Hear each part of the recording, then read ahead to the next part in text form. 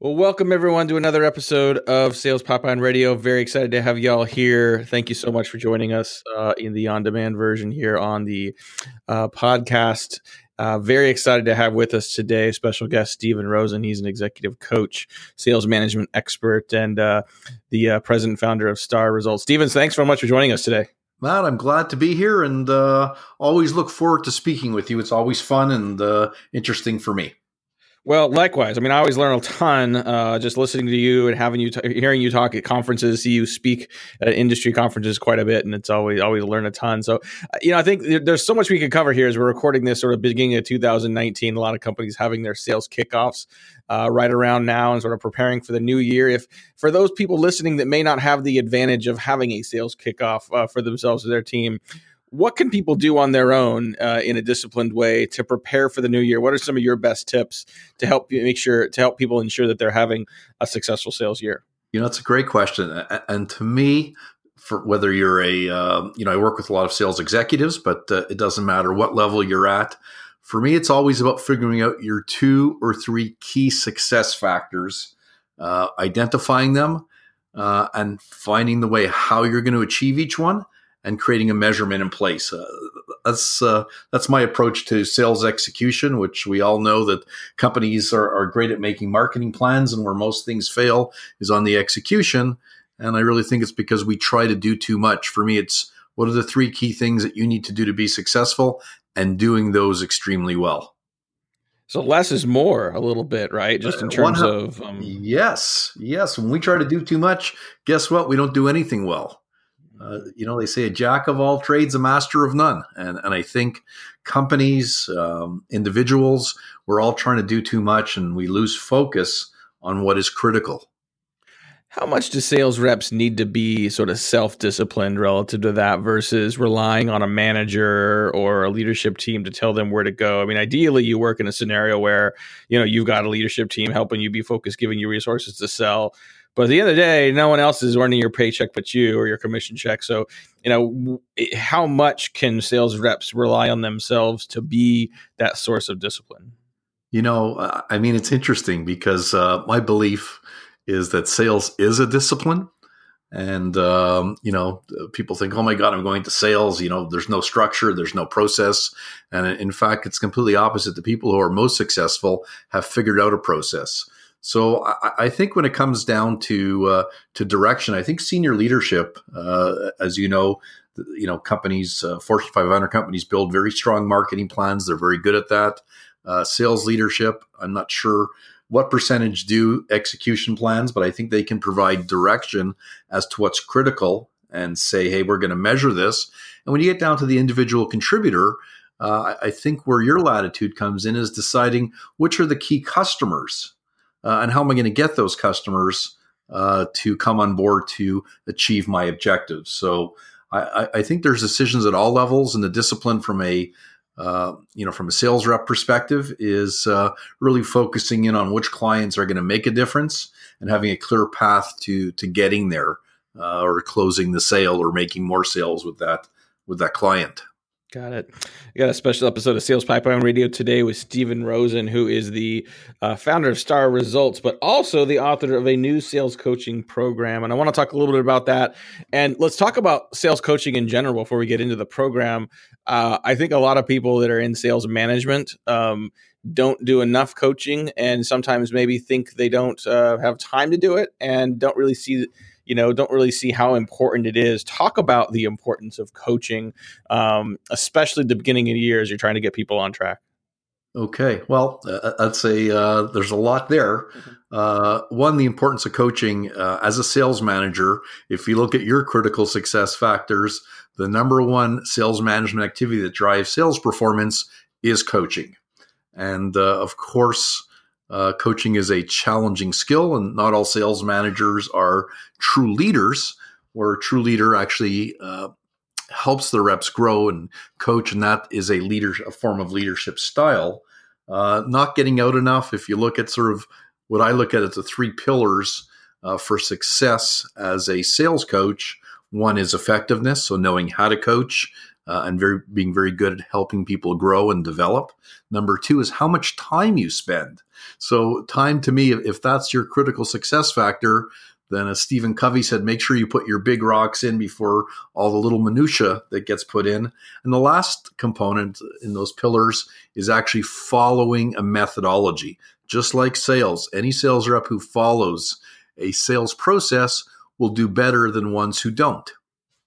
And there's a difference between sales coaching and sales management that I think a lot of people don't necessarily understand or even recognize. Talk a little bit about that difference and why it's important. Yeah. Well, I mean, management is we look at, I separate, management as performance management, managing numbers, KPIs and what have you. And there's a management component to that, which is more administrative. When you're talking about coaching, coaching is a very different skill set. And it's really about helping people grow and improve. And it requires a different mindset than looking at the numbers. It requires a manager to be non-judgmental, because people won't be open to coaching if you're constantly judging their performance. So it really requires a whole different mindset. It's really about moving from telling people what to do, which is more directive and more management oriented, to asking and helping people think through and actually helping them think. Because in most cases, most people don't want to think. They want their manager to give them the answer. And that is more management, where coaching is allowing people to develop, to learn, and to grow. And there aren't really, I think most organizations have sales training that's really for the sales reps, but not as much on the sales coaching side. And I assume that that's a large part of where your program has come from. Talk about the state of sales coaching in organizations today, and why it's so important for more organizations to use workshops like your own to help improve where people are. Well, I mean, if you look at the data is very scary. Actually, let me pull up a good reference here so I can actually quote the right numbers. But, on the positive side, highly effective coaching, coaches are more effective versus less effective, has a 19% impact on performance. Yet, according to my good buddy Dave Curlin, only 7% of sales managers are effectively coaching. That's less than 1 in 10 are actually doing what they need to do to be an effective coach. So one of my pillars was effective coaching.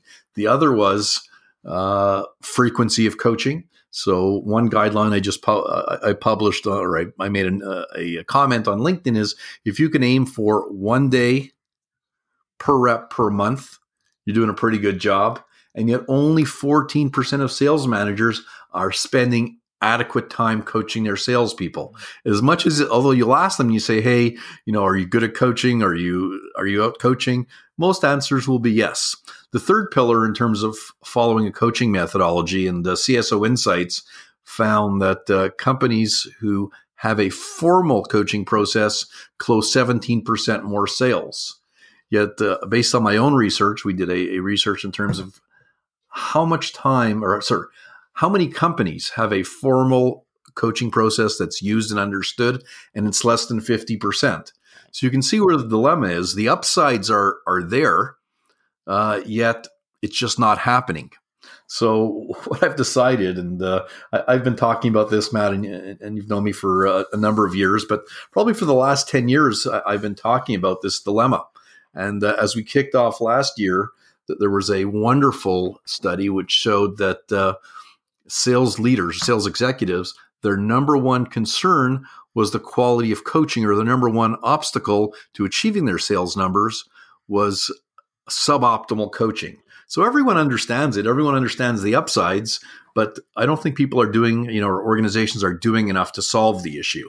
And so I know I've made it my mission this year to really help thousands of sales managers become great sales coaches. And hence, I developed a program which takes the same program I've done for Fortune 500 companies and puts it on an online module that you can learn on demand at your leisure. You can go back, look at each of the components, and really learn how to effectively coach.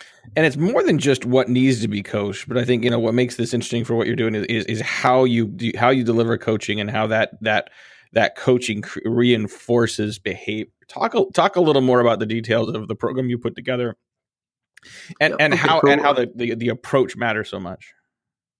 well, the approach to coaching, we start off in the most important component and the center of all that we do is what I call a coaching mindset. And what a coaching mindset is asking instead of telling, and it's asking effective questions. So as you go through the steps, and we have 4 steps of the program, being in a coaching mindset is really key. And many of us, like I'm doing right now, immediately go into tell mode with their salespeople as opposed to asking. And you've done a good job asking questions. And then we take them through a 4-step process. In detail. We have them evaluate themselves, because if you're not there with them the other 19 days, you want them self-evaluating. You talked about self-discipline earlier on in the interview. We want salespeople who are aware of themselves, can actually coach themselves.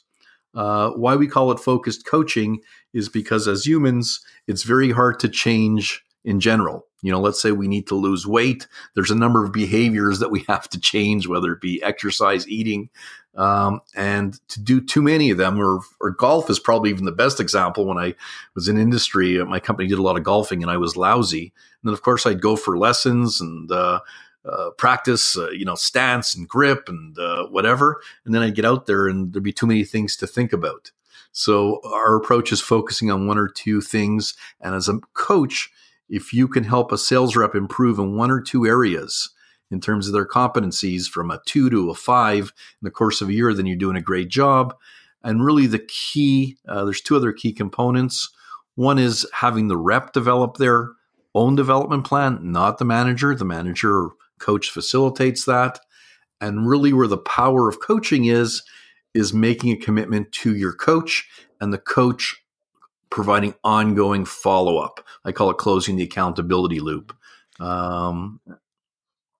As a coach, So, go ahead. well, just curious, as a coach, as well as sort of as a sales rep, like what do you have to do to really drive a behavior change that you want, right? I mean, like listening to a coaching program and learning what you should do is one thing.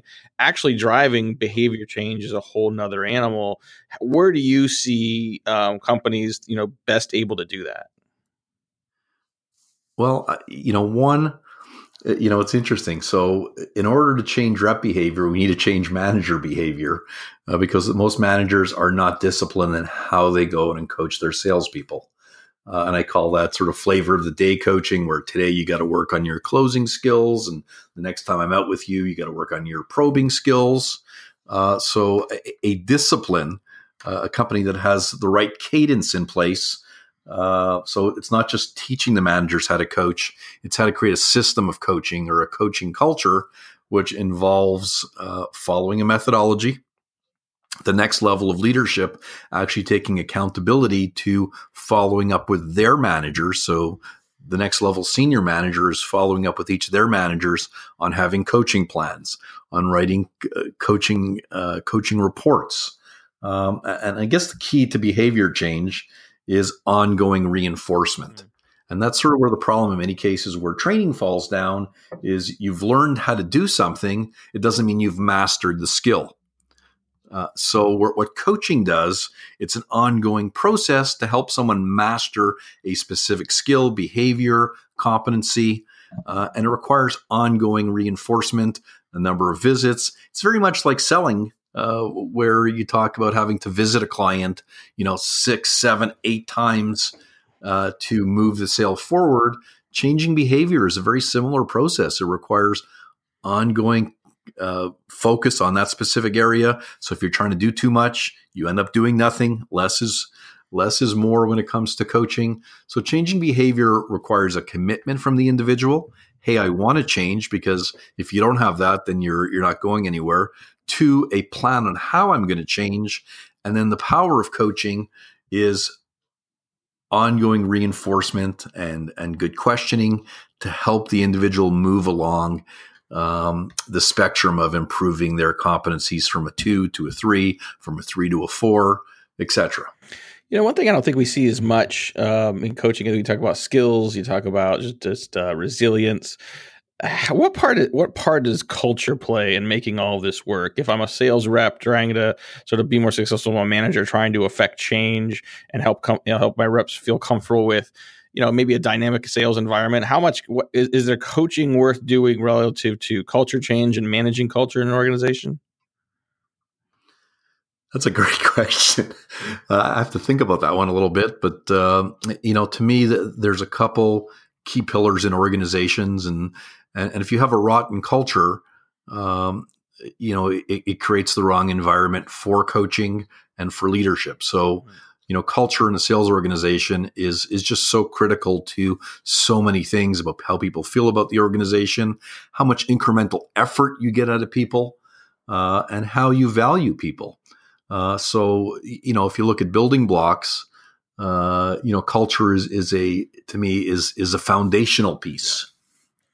And then there's leadership, and then within leadership, you can kind of include coaching in there, or you can make it a next level. But those are two foundational pieces that I'm working with organizations that I've seen go through major change and going from a real performance culture to what I call a rotten culture, where people aren't valued and people aren't given the latitude and empowerment, and leaders in that environment, mid-level leaders, even senior leaders, are leaving because it's just not the right culture. So to me, culture is it's not a nice to have. It's a foundational piece to sales success. Absolutely. Well, I know we wanted to talk mostly about leadership today, but you are a prolific content producer. You've got a number of great books.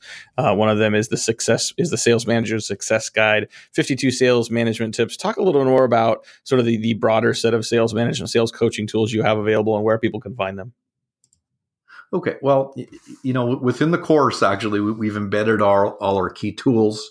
But in terms of helping managers succeed, certainly we help managers become great coaches, and we use training and coaching to do that.